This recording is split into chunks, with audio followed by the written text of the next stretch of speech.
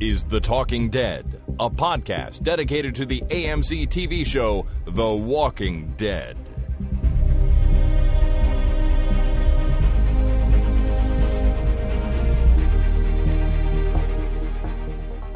Hi, my name is Jason. And my name is Chris. And this is The Talking Dead, episode number 420, recorded Thursday, February 28th, 2019. The final day of February 2019. It is. It absolutely is. And it's episode number 420. It snuck up on me. I didn't even... we live in Canada. I should have prepared better for the 420 episode. I have no idea what you're talking about. Marijuana? 420? Come on. I'm just not... You read the internet. You know what you're talking about. I guess I do. But it doesn't really enter into my daily thought process. But I understand what you're saying. Yeah. Well, I should have... I hate... Last time I was high was a bad experience. But, yeah, I should have... If they come out with edibles in the next couple of years, I might try something. Mm-hmm. But I'm not smoking anything. That's for sure. No, absolutely not. I'm not interested in that at all. But, you know, lots of people are, and they should be allowed to partake if they want to. Well, just a quick note to all the listeners. This is episode number 420, so have at it. If that's your thing. If that's your thing, go for it. Yeah. Well, welcome to the program, everybody. We are here to do our feedback for the most recent episode of The Walking Dead, but I do have a couple of other things to get through before we do that, including a news item. Inclusive of that also, yeah, whatever, something like that. I'm kind of tired tonight, so I don't know how this is going to go. I might just fumble all my words. Sure. And maybe fall asleep for a while. If I fall asleep, wake me up, okay? Okay. I'm feeling a little blue myself. You don't mind if I watch a movie while we do this, do you? Wouldn't be the first time. All right, good. First off, everyone, the ratings. So if you recall, episode 10 of season 9 had 4.54 million, and that was an all-time low for The Walking Dead. But the good news is that episode only had to be the all-time low for 1 week. Oh, okay. Well, that is good news. I mean, a tragic kind of way. I mean, for Omega, it's good news. That's a good way to put it. The good news is that it didn't last very long that was the all-time low. Right. Bounty is the new all-time low at 4.39 million. Okay, so we're not below 4 yet. No, we're not below 4. We are not below 4. It's a funny situation, though, because despite that being the lowest all-time number for The Walking Dead, it was still the highest-rated cable program of the night. So there's a funny balance there, where they're getting the number one for the night, yet it's the lowest the show's ever been. I mean, I don't know. There's critical response, and then there's popular response, right? Right. I don't know what's more important to them. Probably the winning the night is the most important thing to them. Eyeballs on ads is the most important thing. You can like the episode, you can not like the episode. That doesn't heat your swimming pool in the winter. No, it sure doesn't. Now, to be fair, there are like a third of the eyeballs on the ads that there used to be, but at least they're winning the evening. So if people are looking to advertise on TV shows on Sunday nights, The Walking Dead, I guess, is still a pretty good option. So that's what you meant by winning the evening, is that more eyeballs on this show than other shows. Well, I just mean that it's the highest rated cable program for Sunday night. It was. Well, see, I thought you meant highest rated as in the best critical response. Like, people really like this episode. Out of all the other crap that's on TV, this is the best crap that we could have. Oh, So I thought that maybe this was a critical response as opposed to a number of eyeballs on screen. No, sorry. I rating probably isn't the right word. It's just number of eyeballs, number of millions of viewers. So then my argument is invalid. Okay. Sorry about that. That's okay. No, it's just a misunderstanding on my part. All right. Well, that's where we are at the ratings. We'll keep following them as the season goes on and see if it goes down, continuing to set new records for the lowest of all time, or goes up. And hey, a record is a record. What are you going to do? Everyone will be happy if it goes up. Yeah. One news item before we get into the rest of the podcast here, and that is something that came out today that I thought we should probably talk about a little bit. It is that AMC today, or maybe it was yesterday, they had a quarterly earnings phone call. These big companies do that sort of thing to report, their financial situation to everybody. And COO Ed Carroll was asked about another Walking Dead spin-off show. His answer was to admit that it is in active development. Well, we have another show coming relatively soon. The full quote of his was, "We're not at a stage where we'll be announcing its plans to premiere, but we have hired creative people and have pitched story outlines. We feel very good about the development of that series. We're not in a position to talk about partnerships in terms of other territories or ancillary windows, other than there's a healthy appetite for it, and we've had a number of conversations with a lot of players in the space." Oh, that's so jargony. But, wading through that and unpacking it, it basically means, it's in pre-production. Pretty much, it's in pre-production. They've hired creative people, and they're talking about storylines. So active development for yet another Walking Dead show. The other part of that quote that I think is most interesting is he says, quote, "There's a healthy appetite for it." Right. I don't know. I mean, I'll watch it. Well, they're not talking about you. They're talking about them, right? He doesn't care about you. Doesn't care about the people watching the TV. This is to shareholders, right? He's talking about a healthy appetite, as in, we think we can make some money for this, and we've talked to people, and they all think that we could make some money from this. You think so? I mean, they only make money if people watch the show, and I think he's saying that people who watch TV want this. They want to see another Walking Dead show, and we're going to give it to them. I don't think he's talking directly about those people. I think he's talking directly about the people that are making monetary decisions, and there's an appetite there for this kind of thing. So there's an appetite for people to make money off of a new TV show that they assume will be popular. Yeah, you're absolutely right that the way they make money is by getting eyeballs on the screen, but I don't think that was his direct line of thinking. I think that was ancillary to what he was actually considering. Okay, yeah, you may be right about that. Either way, though, we have another Walking Dead TV show in pre-production, Jason, and that's going to be number 3 with no end in sight. Better be a buddy cop TV show. I really do think so. I think that'd be awesome. Solving mysteries in the zombie apocalypse, I think that's perfect. Yeah. Oh, well, sure. I mean, solving mysteries and avoiding zombies. Why not? That's Scooby-Doo, isn't it? It kind of is, actually. That's pretty much Scooby-Doo. Scooby-Doo The Walking Dead. Let's get on it. So earlier today when I found out about this news, I posted the link on our Facebook page. And you know what's weird? What's weird? I saw that. I was on Facebook earlier today. First time in months. And I saw it. And I'm like, shit. I just spoiled something that I normally wouldn't know about before Chris starts talking about it. But here I am reading it from Chris beforehand. Look at me on Facebook. That is very strange that you were on Facebook. What do you think about my post? I may have... I wouldn't call it a mistake, but I think I opened the floodgates for something, because what I wrote is, all right, fine. Who wants to start a Walking Dead podcasting network with me? Right. Or with us? There's some interest. There's some response. And, I think there could be something there if that is a road we want to go down. Well, we'd have to consider it because we got 3 shows now, right? Well, that's right. We can't possibly cover all 3 of them. And we got some made-for-TV movies coming out. Mm-hmm. We've got there's lots to do here. But I mean, we could stick to just The Walking Dead and have a podcasting network. Well, we could probably already do that, to be honest with you. That's what I'm saying. Oh, yeah. And so with another show, and now we can just stick to TV shows and have a whole network. So, the idea is out there. It's floating around, and who knows where things will go. All right. Pyramid schemes are illegal, right?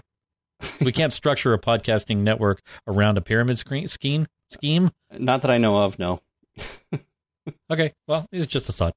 All right. Well, keep thinking. I like these kind of good ideas. Yeah. Some kind of illegal operation. Maybe we could make a telephone scam of some kind / podcasting network. Because telephone scams there's money in those. Otherwise, people wouldn't be calling people asking for money and scaring them into thinking their tax returns are fraudulent. Oh, yes. I hate those kind of calls. But they got to make money. Yeah. I mean, if they don't make money, why do them? I guess so. Yeah, somebody's responding, which is unfortunate. Got to think about that. There's a healthy appetite for that kind of thing. All right, nice callback. Thanks. All right, let's move on into our next segment. And to introduce this feedback segment is Happy Jack from Victoria, BC. This Talking Dead feedback episode is brought to you by Bounty, the quicker walker picker-upper. Not bad, nice. That's very good. That was supposed to be a title read that Happy Jack was going to send in, but he emailed it to me and said he just didn't get it in time. But it was so funny, I thought I'd play it here because I really liked it. The Quicker Walker Picker Upper. That's awesome. Very good. Thank you, Happy Jack. I might buy Bounty just because of that. Normally I buy the other stuff, but not Bounty. Well, look at that. There's a healthy appetite for different kinds of paper towel. Yeah. As long as it's select a size. I don't like those full sheets that drive me crazy. Oh, the half perforated ones. Yeah. Yeah. Good stuff. Yeah. All right. Well, thank you, Jack, for that. Our first email here comes from Danielle in upstate New York. And Danielle writes, Bounty is my favorite episode of the second half so far. It had everything: suspense, fear, romance, and lots of fun. My favorite scene was Connie in the cornfield and getting to experience what it's like for her. It was so terrifying. But the biggest thing about the episode I'm excited for is the possibility that they could be setting up Daryl and Connie for having some kind of connection or maybe even a relationship. OMG! I would be so excited I'd melt. It would be wonderful to see Daryl with someone, and Connie is so great, and who knows what this rescue mission / adventure will be for them. It could definitely connect them. Romance is in the air. Well, it might be, but I think the romance train left the station without Daryl a long time ago. You think he's just asexual and that's the end of it? I think so. There's never been really any hints that anything is going on with that guy when it comes to a partner. So, yeah. So I just don't know why they would start now, you know? That's true. Yeah. I mean, we've, if memory serves me correctly, we've talked about this topic in past episodes, years gone by. Yep. About Daryl just being asexual, and that's okay. You know, that's who he is. Exactly. It's totally fine. Leave it like that. Yeah. But every time he meets somebody new, there's somebody out there who's like, let's get Daryl and whoever hooked up and together. And I don't hold that against Danielle or anyone else for wanting to see it happen. I think Connie's awesome too. And I'm liking Daryl more than I have in years. But I just don't think it's going to be a thing for him. He's just going to be Daryl. He's going to be by himself his entire life, at least romantically. Yeah. And then surround himself with all his good friends. Yeah, the common thread here from everybody that we've heard from is everybody just wants Daryl to be happy. And if he's happy being by himself, you know, great. Good for him. At least he's got a dog. Right. If he's happy by himself, I'm happy. And now he has dog. So how could he not be happy? Come on. Yeah, everybody needs a good dog. Dog is great. Dog can. I need a good dog. Hunt people. I don't have a dog. I want a dog. Well, get a dog. Why not? I want a dog that looks like Chewbacca. That's what I want. I've seen those. Yeah. They exist. You should go do that. See how your cats like it. They would not. Maybe they would not. They would they probably would just die, have a heart attack and die. Little tiny heart attacks. Oh, that's sad. It is. But at least you have a Chewbacca dog. They're not prepared for this kind of change in life, so we're not going to do that to them. Okay. All right, so moving on. Next, we have an email from Jordan in Japan. Although I've been enjoying the show a lot this season, I found myself annoyed at the character's stupid decision in this episode. Daryl's decision to chase after the Whisperers to rescue Lydia yeah, that's it. Oh, man, I'm having trouble tonight, too. Choice A is allowing one person to return to an abusive relationship, which she chooses to do to be with her mother and her people. And choice B is to start a conflict that will inevitably end in multiple deaths on both sides and endanger the civilization they've spent years rebuilding. To me, it seems clear which is the lesser of two evils. Right. So Daryl goes out after her when he just needs to hang back and not worry about it. He's solved this problem by giving Lydia back, but then Henry comes along and screws everything up. Yeah, so he's going after Henry. He is going after Henry, but he's going to bonk him on the head and say, "Don't be a daft doofus. Come back, and we'll put you in a cell till you're 25." Yeah, but unfortunately, before he gets to that point, he's probably going to stir up a whole hornet's nest of Whisperer activity that's going to end bad for every bloody buddy. Every bloody body. Yeah. Yeah, absolutely. Because, failing that, there's no plot.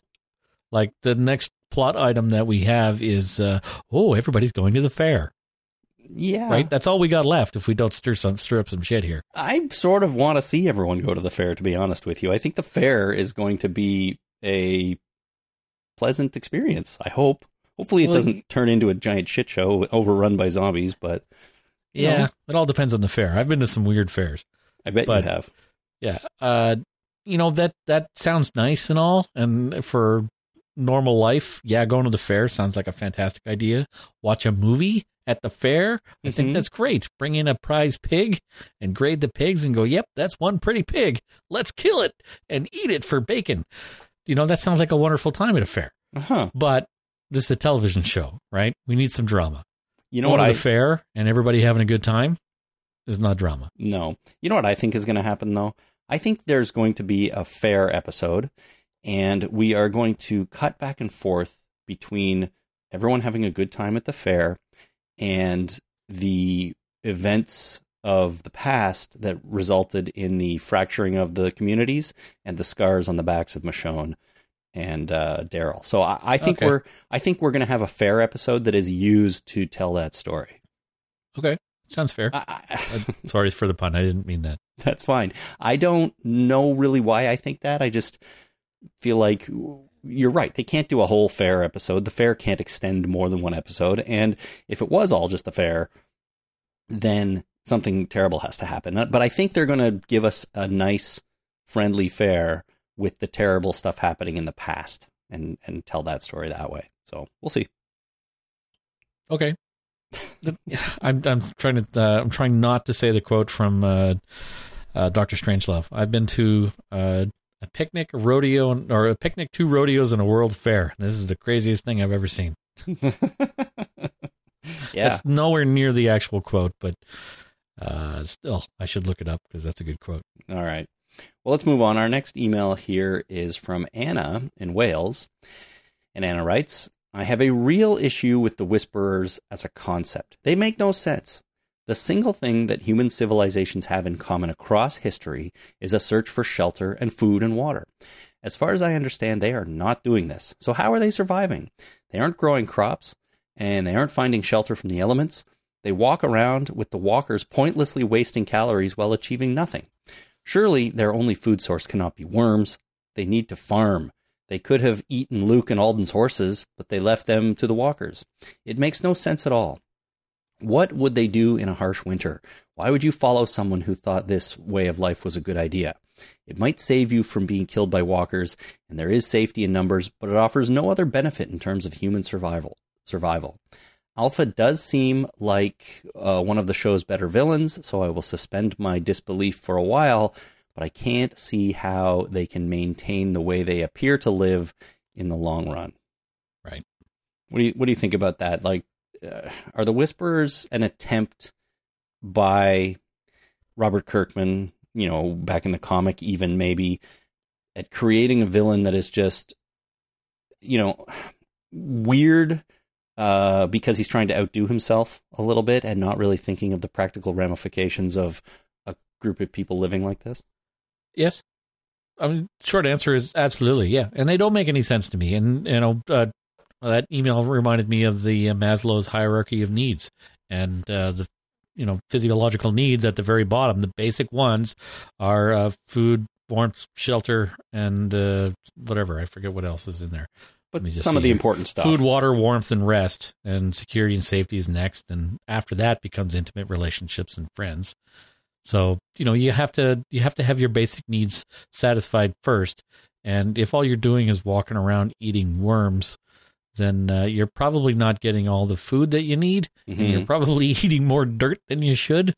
And you just have to drink that much more water to flush that garbage out of your system. Yeah, on a very, very fundamental level, they don't make sense as human beings. If they're not human beings, then maybe.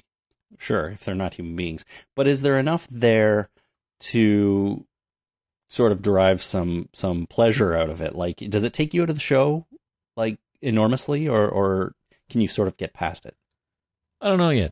Yeah, maybe not enough time yet. I don't think, I think that watching the last episode, I wasn't taken out terribly far, but then talking about the episode afterwards, after that discussion, I don't know if I can come back. Okay. All right. Well, I'm going to try. I'm going to really, really try to suspend my disbelief in the next episode and try and enjoy them. If I can get back to it, I think that actually the next email might help me get back a little bit. I think we do have some emails here from people that might help a little bit. And the other thing I want to say just before you get to this one is that maybe there is more to the Whisperers, and we just haven't got it yet on the show. They're releasing information slowly to us. So right. In 6 episodes from now, when we're at the end of the season, you might look back on this and go, boy, I can't believe I ever thought the Whisperers were made no sense. Well, hopefully that's true. That's right. I'm saying you never know. So for now, I think we have to just plow through and keep it going, and maybe you'll change your mind. All right. I will try very, very hard to keep an open mind. Wonderful. All right. Next email is from Chris in Newcastle, UK. Chris writes, I think Jason is somewhat missing the point of the Whisperers. They are not a threat to the hilltop, and even say as much. They're simple.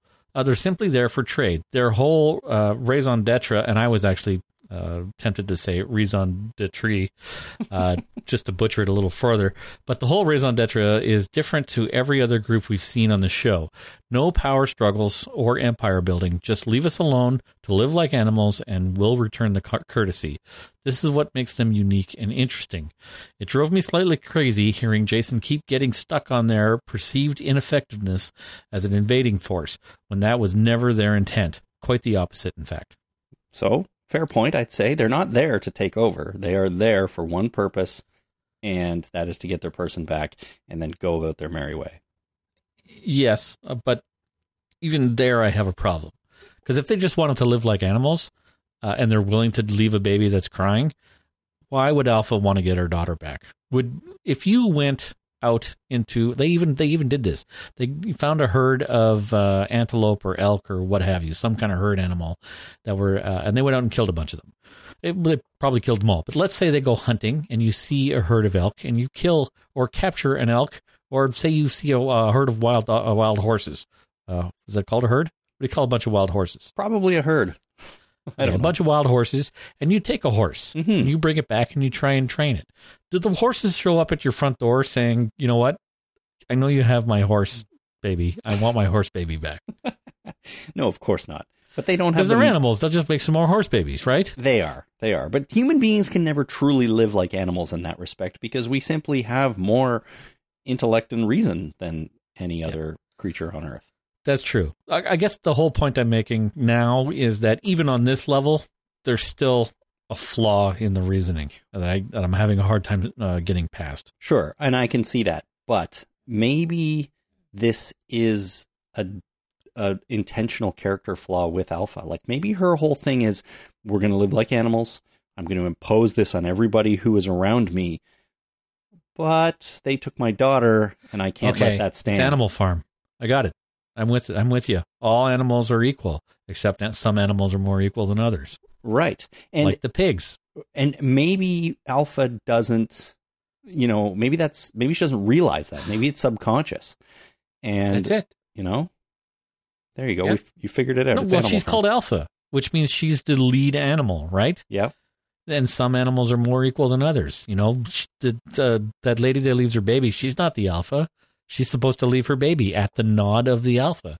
You do that, leave your baby, so that I can get my baby back because I am the alpha. And my rules are slightly different than the rest of you schmucks. Right. I am more equal than you are. Yeah, I got it. It's Animal Farm. All right, I'm on board now. Awesome. Okay, that was easy. Didn't take as much time as I thought it would. Our next email here comes from Tej in Wisconsin. He says, Jason kept commenting that he doesn't view the Whisperers as much of a threat, and I assumed he meant that as a criticism. I agree that they're not a threat, but I think that's the idea, at least for now. Instead of categorizing the Whisperers as this season's villains or bad guys, consider them as antagonists. Antagonists don't necessarily have to be evil, they're just the opposite of our protagonists. The Whisperers haven't actually done anything bad or threatening yet. When we first saw them, they were looking for Eugene and Rosita, but it's unclear why.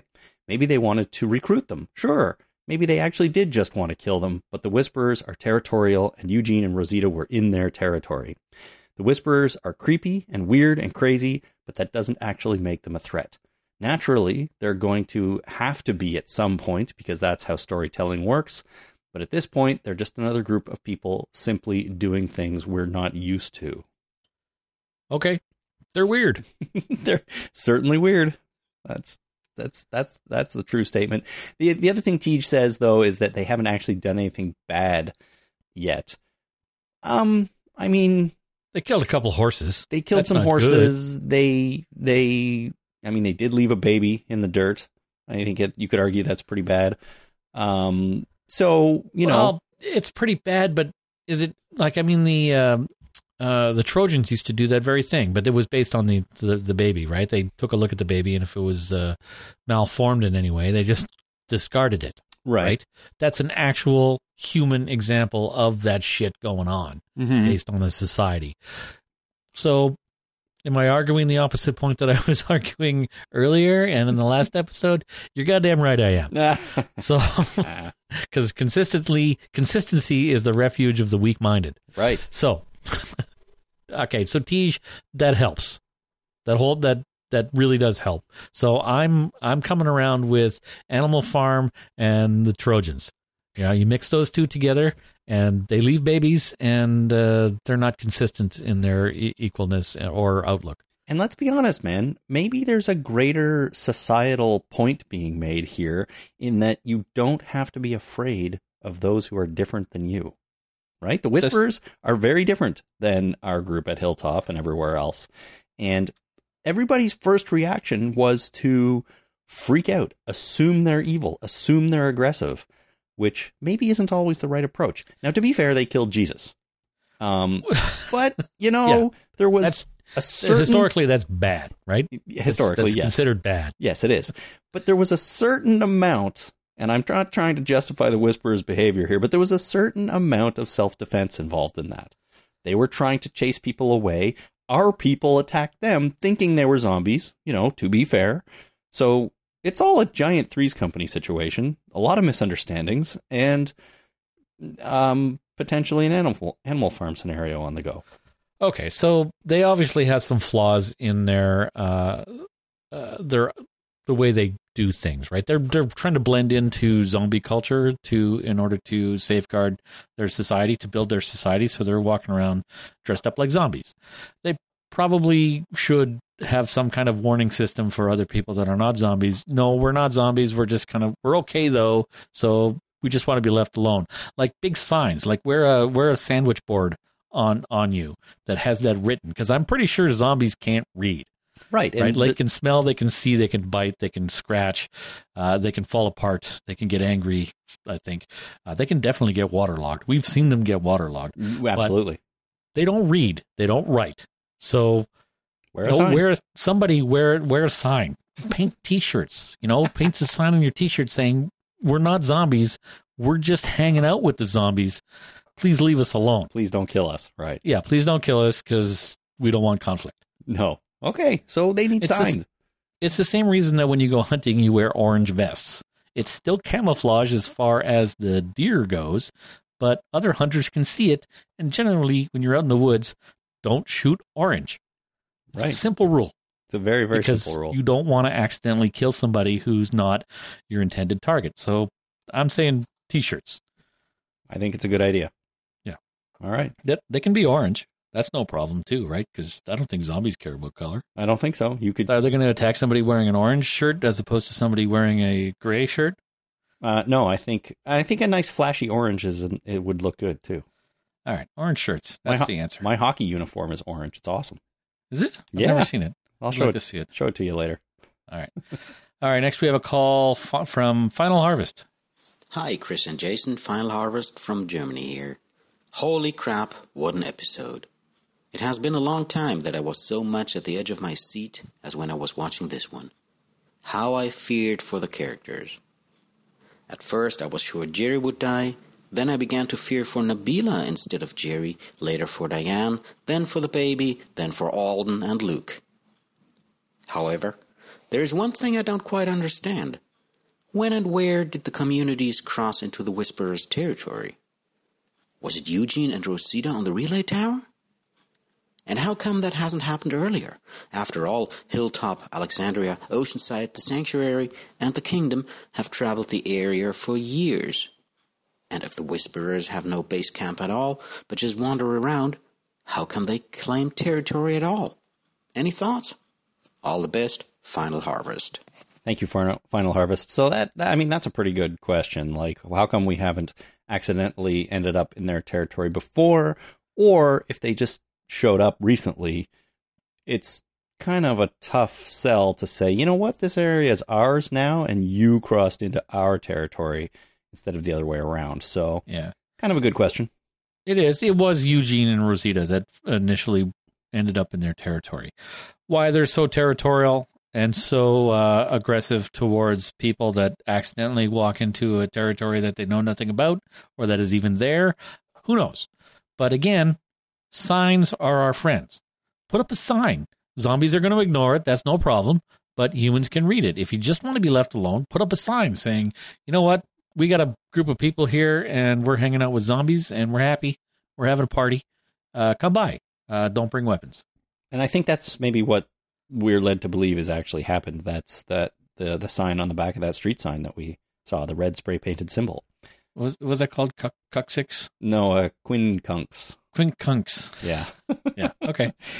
So I think they are trying to put up signs, and that's their sign. Well, we don't know, but I mean, who else? Should have had that on their clothes too, then, right? What else is it going to be other than the back of a sign? I agree. They should paint. They should all wear shirts with that thing on it. I mean, it's a uniform, and it's a very helpful symbol to keep track of what's going on. Yeah. I mean, the problem here is we have a failure to communicate. Just communication is our friend. As long as you tell people what's going on, really, they can avoid a lot of conflicts right from the get-go. Totally. Yeah, totally. I'm going to hang out here. I want to be alone. Just please leave me alone. I don't want conflict. But if you come near me, I'm going to stab you with a fork. Yeah. Right? You let somebody know that, they're going to be like, whoa, I'm going to sit over here. I'm not leave you going alone. anywhere near you. Yeah. Yeah. Okay, well, with some thoughts or similar thoughts here, we got Charlie from Raleigh. And Charlie says, Alpha says, you crossed into our land. There was no conflict. Don't you think it would have been good for Hilltop to discuss the borders of the Whisperer's land? An unknown group shows up, makes threats, takes back a member, and then departs. But the Hilltop doesn't know how to avoid future conflict if it is created by crossing into the Whisperer's land. Also, what does the Hilltop tell the other settlements about the Whisperers? Don't go into their land and it will be okay. Where is their land? I don't know. We forgot to ask. Yeah. Right? Failure to communicate. Absolutely. Failure to communicate. So they've basically just had this situation with them and no way really right now to avoid having another one completely by accident. Yeah. You know what Daryl should have said when he went out to talk to them? What's that? He should have walked out through that fence, that wooden fence. He should have looked Alpha right in the eye and said, shit, I didn't know we crossed into your territory. That's really crappy. And we got your daughter because we thought there was a conflict. You can have her back. Do you want to come in and have some tea or something? You guys have been wandering around for a long time. Do you want to sit in a chair? Would that be okay? We'll have some tea. We'll talk about some shit. We'll draw some lines on a map. Make sure this doesn't happen again. We can be friends. You go out and, if they can be really good allies. The Whisperers go and herd the friggin' herds or, guide the herds away from these communities for a trade of simple food and water. Yeah. Or maybe some babysitting because they probably need babysitters more than anything. When you think about it like that, actually, they could be amazing allies, right? They're like your zombie defense team, expert zombie defense team that's out in the field managing the herds, right? Yeah. Keeping them away from your society and protecting you from other bullshit that might be coming towards you. Right. Exactly. They're an early warning system for things. We've seen our groups try to do this before and manage the herds, right? And it was definitely happening. They were naming them and they were directing them certain ways and stuff like that. But it eventually kind of backfires on them because they're busy doing a lot of other things too. You need a zombie management team out there. The Whisperers could be it. Now, to be fair, all that happened before they discovered funk. Well, sure. Now Right? that they've discovered funk, they're going to turn that on every time they need to kill some zombies, and they all go into slow motion, so they're even easier to kill. Yeah, That's what I would do if I was listening to funk and fighting something. I'd definitely go into slow motion. totally. All right, so we have a plan going forward. We should call the characters on this fictional television show and try and broker a deal. We should get something going here.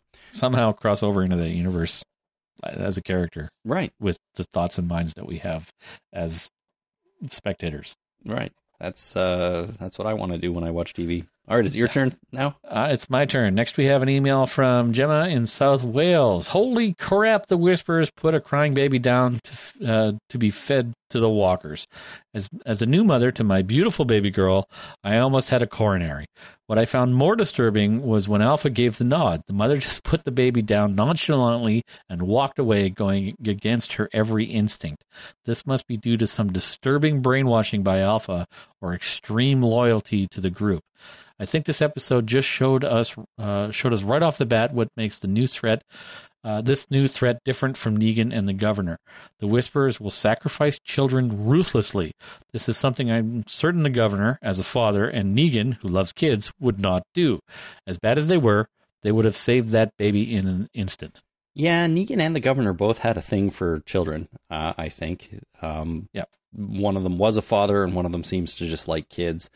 The thing, though, is, I did actually perceive a certain amount of distress in that mother. It didn't seem like she was really, really happy about putting that baby down. She seemed to be under a lot of stress behind that zombie mask. So,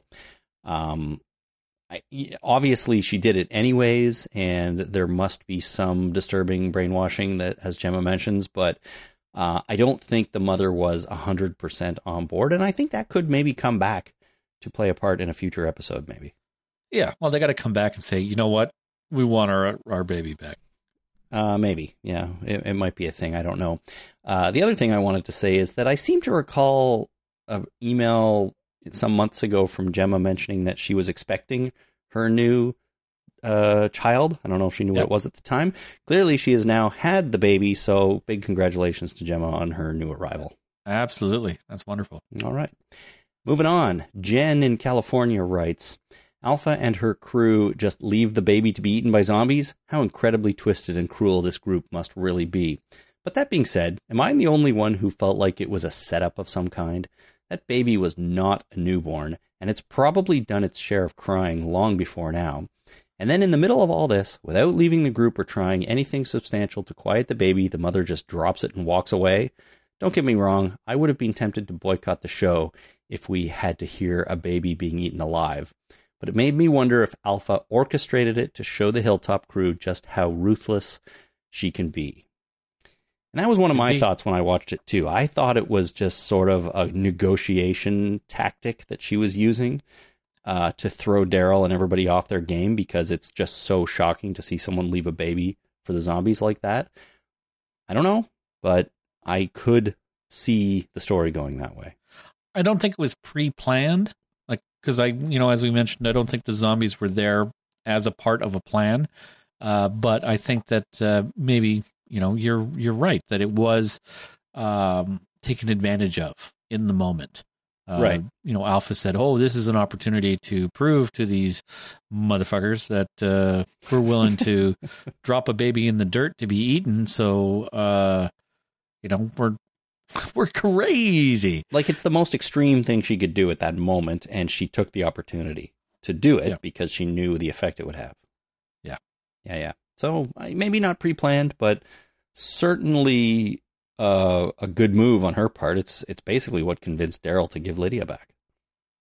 Yeah. I mean, it's a big part of it. I mean, having Alden and Luke was obviously a big part of it too, but Daryl looked at that and was like, "You brought a baby?" Like, he couldn't even believe it. So yeah. Well, I can't believe it. That's crazy. Yeah, it's crazy. I mean, sure, have a baby, but don't bring a baby. No. Right? Leave the baby. Have a baby, protect the baby, take the baby somewhere safe. Don't bring the baby to your, threatening a talk with a fortified position and zombies all over the place. Right. Your hostage negotiations. Babies don't need to be there. They're just not interested in that kind of thing. Leave the mom and the baby in the cornfield. Right? Sure. So anyway, all right. Next, we have an email from Chris in the UK. I suspect Alpha has never been thrilled with the idea of there being a baby in the mix and took this opportunity to get rid. She must have also been aware of the effect it would have on the watching Hilltoppers. Alpha's whole approach is very much based on the shock and awe. She gets a 2-for-1 here. I don't see them coming back for the baby. Why do we assume Alpha cares about the long-term future? There are plenty of cults based on the idea that there is very little time left. At least Alpha has the justification that she has started an apocalyptic cult during an actual apocalypse. Everything we've heard about her philosophy thus far suggests that she believes the world is already doomed, and the idea of rebuilding, and by extension repopulation, is a delusion. A quick last point for Jason. I don't see them as a threat. I just see them as a crazy cult. Crazy cult sounds pretty dangerous to me. It might be, yeah. And if Alpha's not keen on having babies around, maybe there haven't been very many Whisperer babies, you know? It must be difficult to find time to, go to Pound Town when you're wandering around with zombies all the time. And no? I think that's crazy. Everybody just kind of relaxes for a little bit, even on the go, right? I guess so. I suppose it doesn't take long. What was that movie? There was a movie that was talking about running in a dog race with a dog sled. And that when you're running for long periods of time, when a dog has to take a dump, you don't pull over the dog sled so that it can take a dump in the forest. It just hoists its back legs up onto the ropes that is being pulled, runs along with its front legs, and takes a dump. Really? Right there absolutely, while it's running. And then when it's done, it puts its back legs back down and then continues on. If you got a dump, you got a dump. So it's the same thing with having sex. You're out in the woods.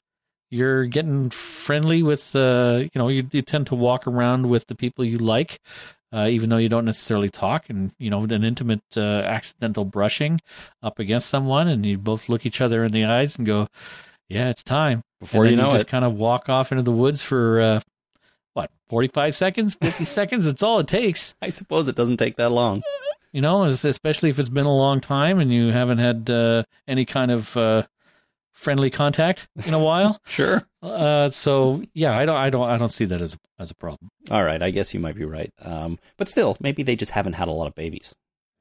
And I don't think they probably haven't had a lot of babies, and there probably isn't a lot of time to go on a date per se. But I think that the normal dating structure of relationships has gone bye-bye. Especially if they're living like animals.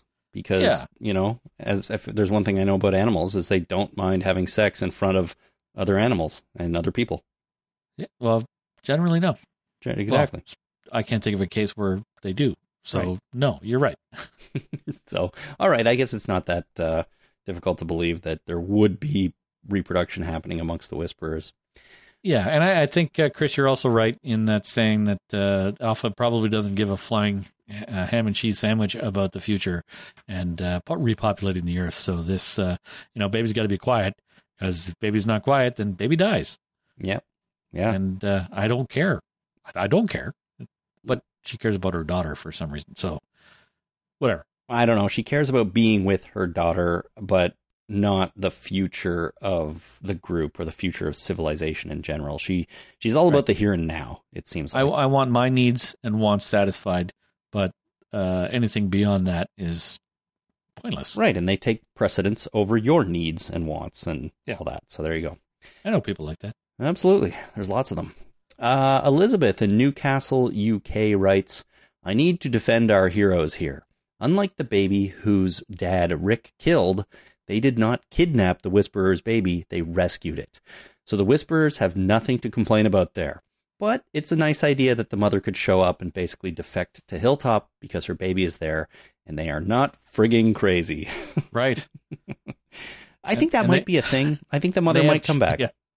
That's true. That's a really good idea. I like that idea that it's not they come back for the baby. It's that the mother comes back and goes, you know what? You got my baby and chairs. So do you mind if I come in and hang out with my baby and sit down? Yeah. And I think that was maybe part of the point of showing just a little hint of her being upset under that mask, right?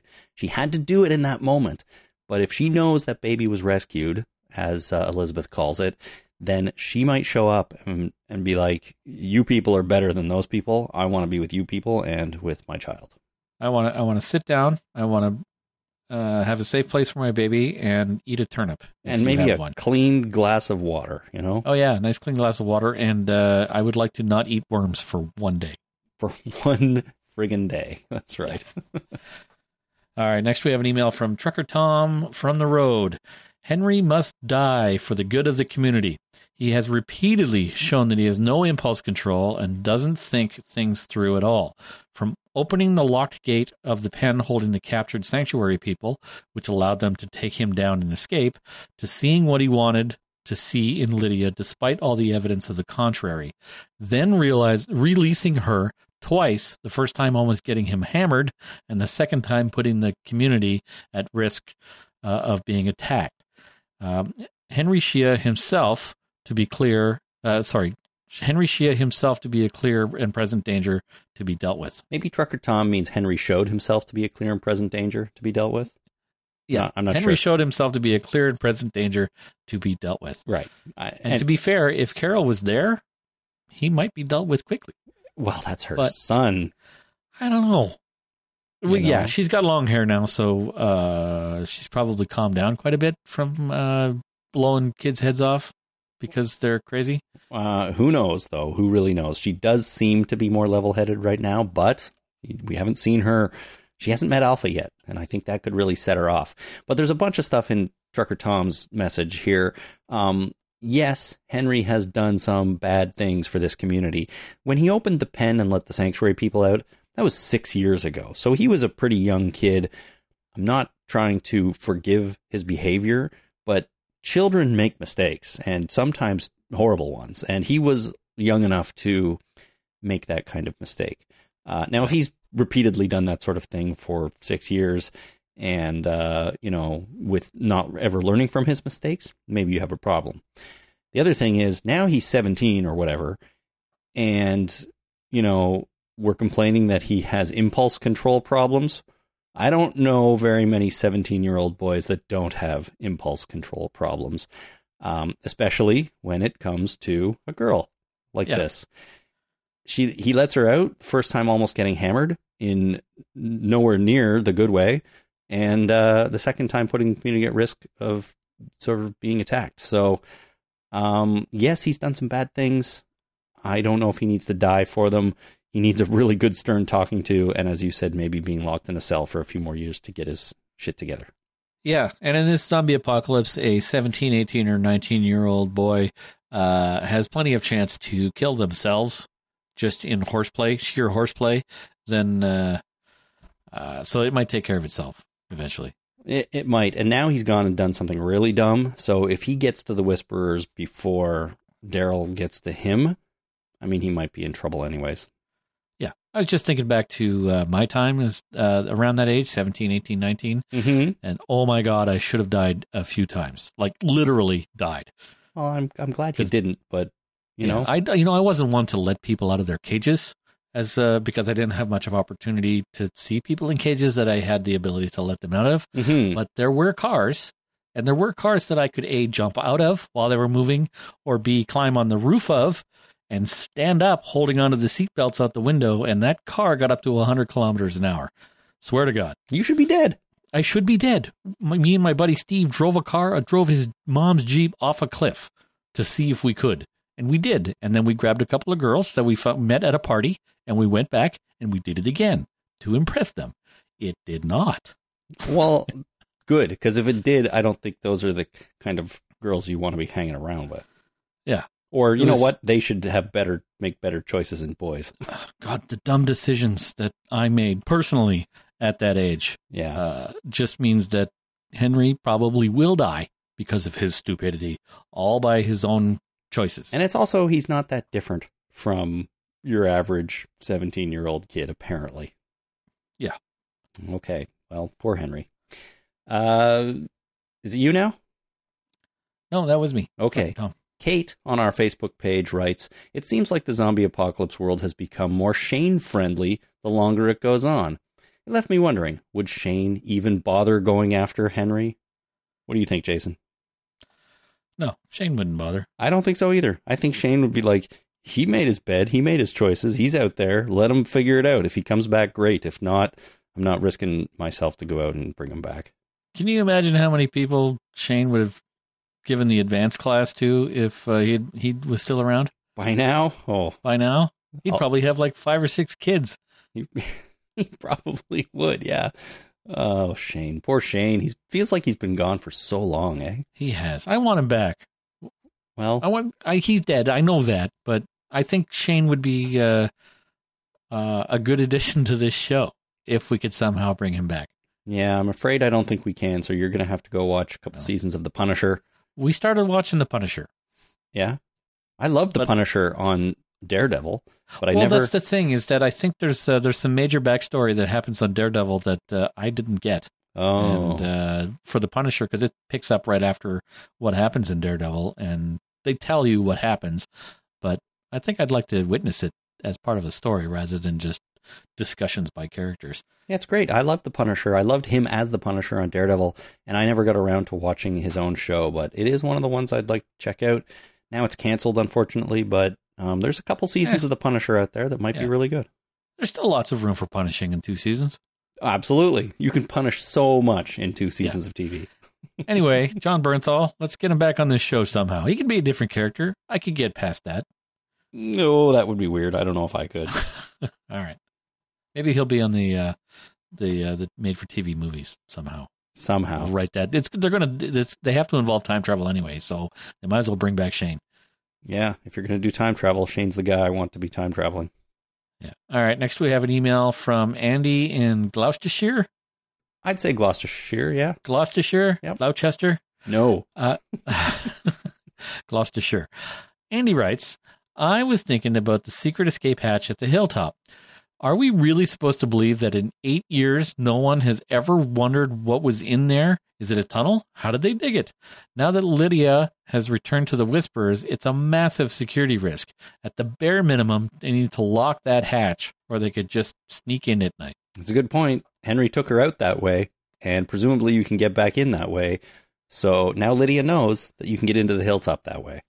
Yeah, and apparently, well, everybody knows about that escape hatch now, right? Because you can't just have 2 piles of firewood, and everybody just takes firewood from one pile and not the other pile. 2 bins of firewood, right? Or 2 bins of wood. Right. One bin is a secret hatch a la Hogan's Heroes. The other bin is just, a bin of wood. Mm-hmm. Nobody's noticed all these years. I'm sure everybody knows about it. It's the other way out. The problem is, it's like the back door. But the problem is they're what they perceive as an enemy now knows it's there too. So that's bad. Well, they were trying to protect against zombies, right? So that makes sense. Why hide it? I don't know. Put a door in the goddamn wall for all that matters. Sure. Well, exactly. Right. Just but maybe it was built originally as a secret escape hatch for tweens. But now it was, since it's probably been discovered 1 billion times over, everybody knows about it. They're just like, yeah, okay, we'll leave it. It's kind of cool. It's kind of a secret-y castle kind of secret door thing. It could be fun, so let's just leave it. Now it's just a vulnerability, to be honest. Yeah, now they're just going to put a lock on it and they're done. Sure, at least it's something. You just bungee cord the thing closed and you're probably fine. Yeah, better off than nothing. Come on. Yeah. All right. But you don't have to lock it, right? It's not like they're going to show up and, oh, crap, we don't have the key. If it's just bungeed closed, they just won't be able to open it, and that's the end of that. Put a bell on it, so as soon as you lift it, the bell rings, and then dog will hear it, if anybody does. Yeah, but that might detract walkers, right? Oh, yeah. Ding, ding, ding. So, I don't know, maybe a light? Sure, put a motion sensor light on it. Flashing red lights, or maybe one of those light boards that have text on them, because as we know, zombies can't read. Exactly. All right. Well, I think we've come up with plenty of ideas to secure the secret back door of the hilltop. Which they need, and I agree with Andy that, yes, this is definitely a security hole. They just need to do something. Okay, Cameron in Sydney, Australia writes, did you see the name of the film on the outside of the movie theater? There were a few letters missing, but I think we are led to believe that the film playing at the time of the zombie apocalypse was The Silent Army. Firstly, there is kind of an interesting correlation to our new foes, the Whisperers, who are kind of a silent army. The other interesting thing is around the timeline. there's a real movie called The Silent Army, which I think is Belgian, which was released in 2008. I was hoping you guys could discuss the timeline to see if this seems plausible that this small rural cinema in the US was showing this foreign film at the outbreak of the zombie apocalypse, according to The Walking Dead's timeline. Short conversation. No. Well, I did a little more research, and okay, good. The Silent Army is indeed a movie from 2008, although I think it's Dutch, not Belgian, as Cameron mentioned. And second of all, yes, I think since the zombie apocalypse started in 2010, I don't see why a small rural cinema in the U.S. wouldn't have been showing this film at the time. So, but it's Dutch. Well, who cares? Foreign films play in other countries. Single theater establishments. There's a theater near where I grew up. That in a city. In Toronto, yes. Yeah, Canada's largest city. Yeah, go ahead. Yeah. Just let me finish. There's a theater there that played the same movie for a single theater that played the same movie for 8 years. What movie? The Gods Must Be Crazy. Do you remember that movie? Oh, that's such a good movie, though. I know. It's a great movie. And I think people just kept going to it. It was like, you want to see The Gods Must Be Crazy? You can always go see it in Toronto. I want to go back in time and go see it at that theater. Which theater was that? Was that a one on Eglinton? No, it was on Yonge Street. It's still there, but it's now a private event theater. Oh, I know that place. Yeah, it's north of Eglinton, south of Lawrence. I walk by it all the time. We were considering using that place for our wedding reception. Yes, the Capitol Theater, it's called, I think. Yeah. So it played the same movie for 8 years when I was growing up. And I would like that. I would like to see that. I saw the movie there at least 3 times over that 8-year period. All I'm trying to say is movie theaters that are independently owned like that can play whatever they want. So sure, this is a big city in Toronto and this is a tiny little town in the middle of nowhere.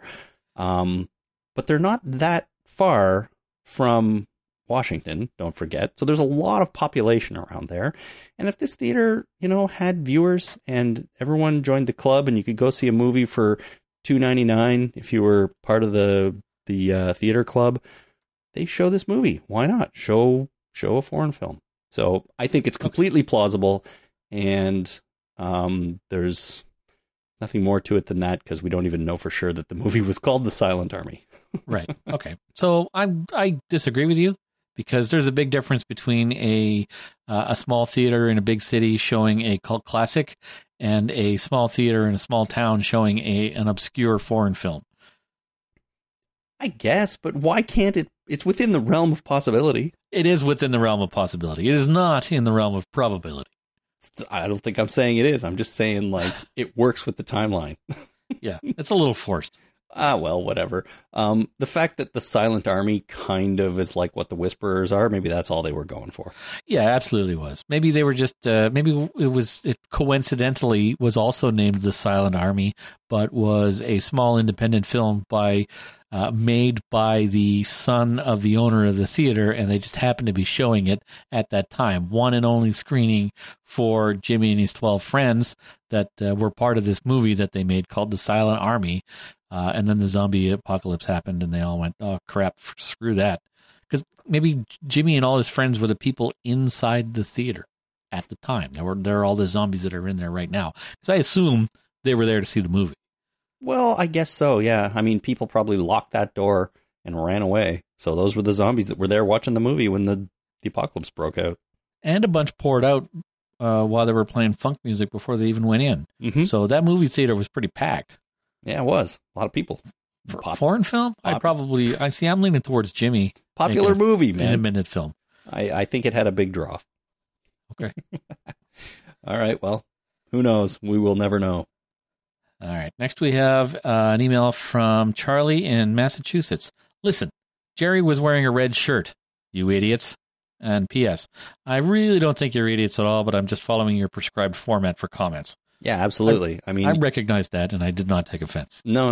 I mean, you basically mandated it at some point in the past that that's how, if you really want someone to learn something, that's how you frame the fact, with starting with listen and ending with you idiot. Yeah, that's because the band I was in at the time received actual fan mail via email that started with the word listen. And ended with you idiots. It did not end with you idiots. That came in a different one. But I think when you're sending fan mail to somebody, You shouldn't start with the word listen. Listen. It just implies such an I know better than you attitude. I know. It was so awesome. It's funny. I wish I could find that. But Listen, I didn't keep that email. Jerry was not wearing a red shirt, and he's still alive, so I wouldn't call him a red shirt. He was wearing his red royal regalia at the beginning of the episode during the flashback. It's this sort of red kind of vesty overcoat looking thing. Not vest, like more of an overcoat, and it's awesome. But I think he's had it for some time, so I wouldn't really call it a red shirt. His actual t-shirts were all darker colors, so yeah, but it was kind of red. But we've kind of moved past that trope. I mean, for crying out loud, Picard wore red for a long time. Yeah, absolutely. But I mean, he's Picard, and he rarely died. Yes, hardly ever, actually. Hardly ever, in fact. Yeah. Anyways, thank you, Charlie, for pointing that out. I still think Jerry is a little bit at risk this season, and I don't want to see him to go. I'll be sad if he does. We have a call from Lee. Hey, Chris and Jason. This is Lee in St. Catharines, and I am so looking forward to the Carol versus Alpha, the way they're setting this up. The biggest badass in the entire show is Carol, hands down. She never met the governor. I wonder why that was. Like, she avoided the fight. She was missing for that at the very end of it. She also never met Negan. Right? She was always on the outskirts, never dealt with him one-on-one, because she's an assassin. She's nuts. Remember when the wolves came and she dressed up like the wolves? Now she's going to dress up like a whisperer, get in there, and she is going to obliterate them. I'm so looking forward to that. Mr. Lee is so looking forward to that. Yeah. I agree. I think people have latched onto this idea that Carol is going to get involved in this disagreement with the Whisperers. And now that her son is basically gone to join them or do something, I think it's virtually guaranteed that Carol is going to be heavily involved in whatever comes as this conflict. And I agree. I think it's going to be awesome because Carol, it seems like she's been living the life lately. Yes, there are some hardships at Kingdom, but she seems very happy with Ezekiel. They get along really well. And this is going to be the point where she, turns on the badass again. So there's a couple of things to unpack here as well. So yes, I absolutely agree that Carol has been living the long-haired good life for a while, and she's, let her hair down, per se. Yes. So, and we definitely do have an impending conflict coming with Carol between her and Alpha, because they talk about her. Henry talked about her to Lydia, right?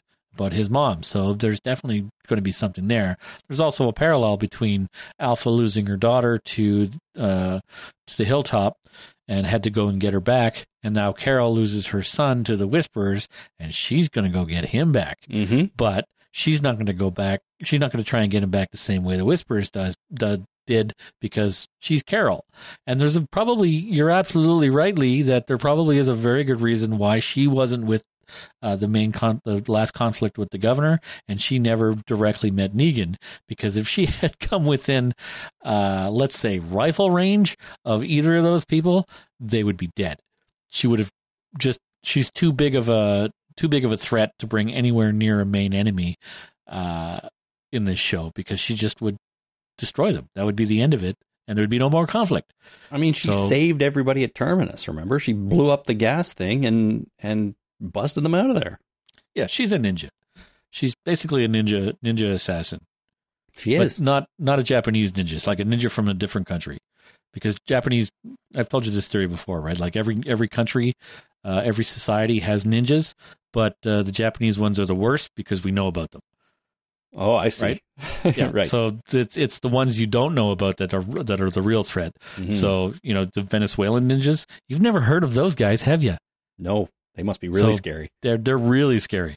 So yeah, she's not like a Japanese ninja. She's like a different kind of ninja, maybe Venezuelan. But yeah, she's gonna come into conflict with Alpha, and it's gonna be epic. I think so. I think that's obviously what they're setting up here.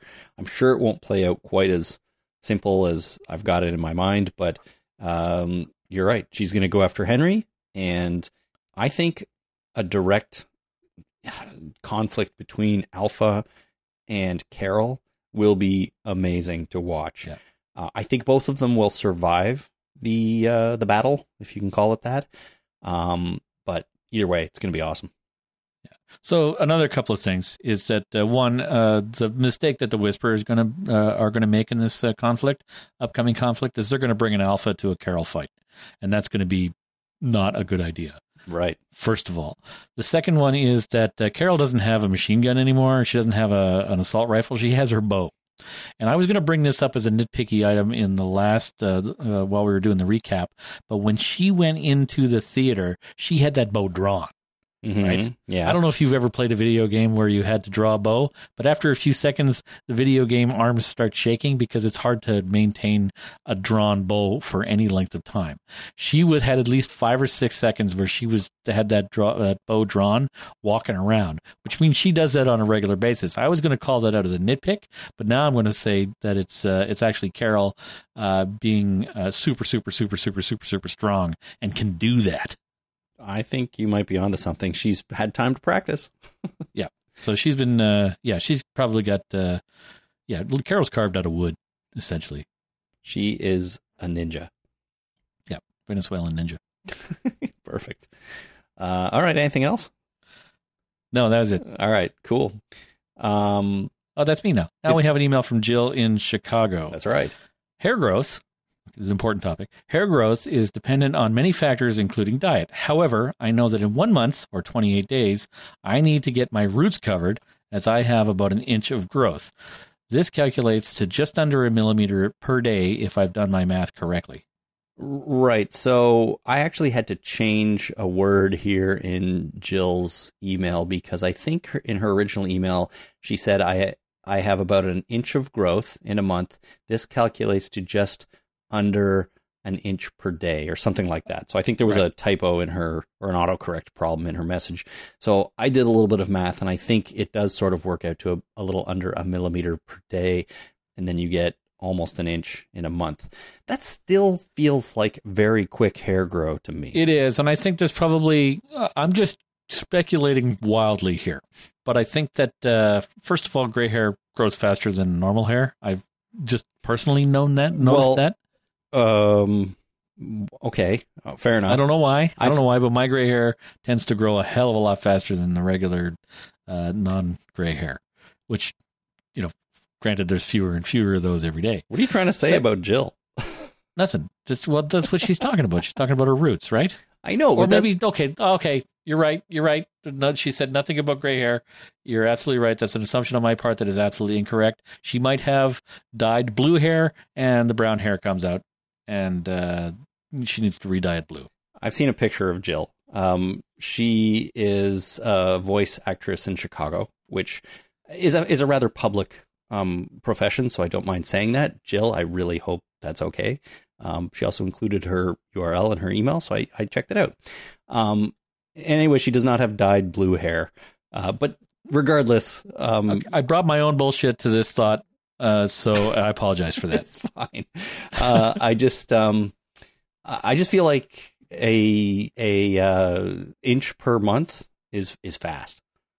Well, some people's hair grows faster than others, right? Totally. And she even says it depends on many factors, including diet. So you can probably eat like speed growth food and you'll grow hair really fast.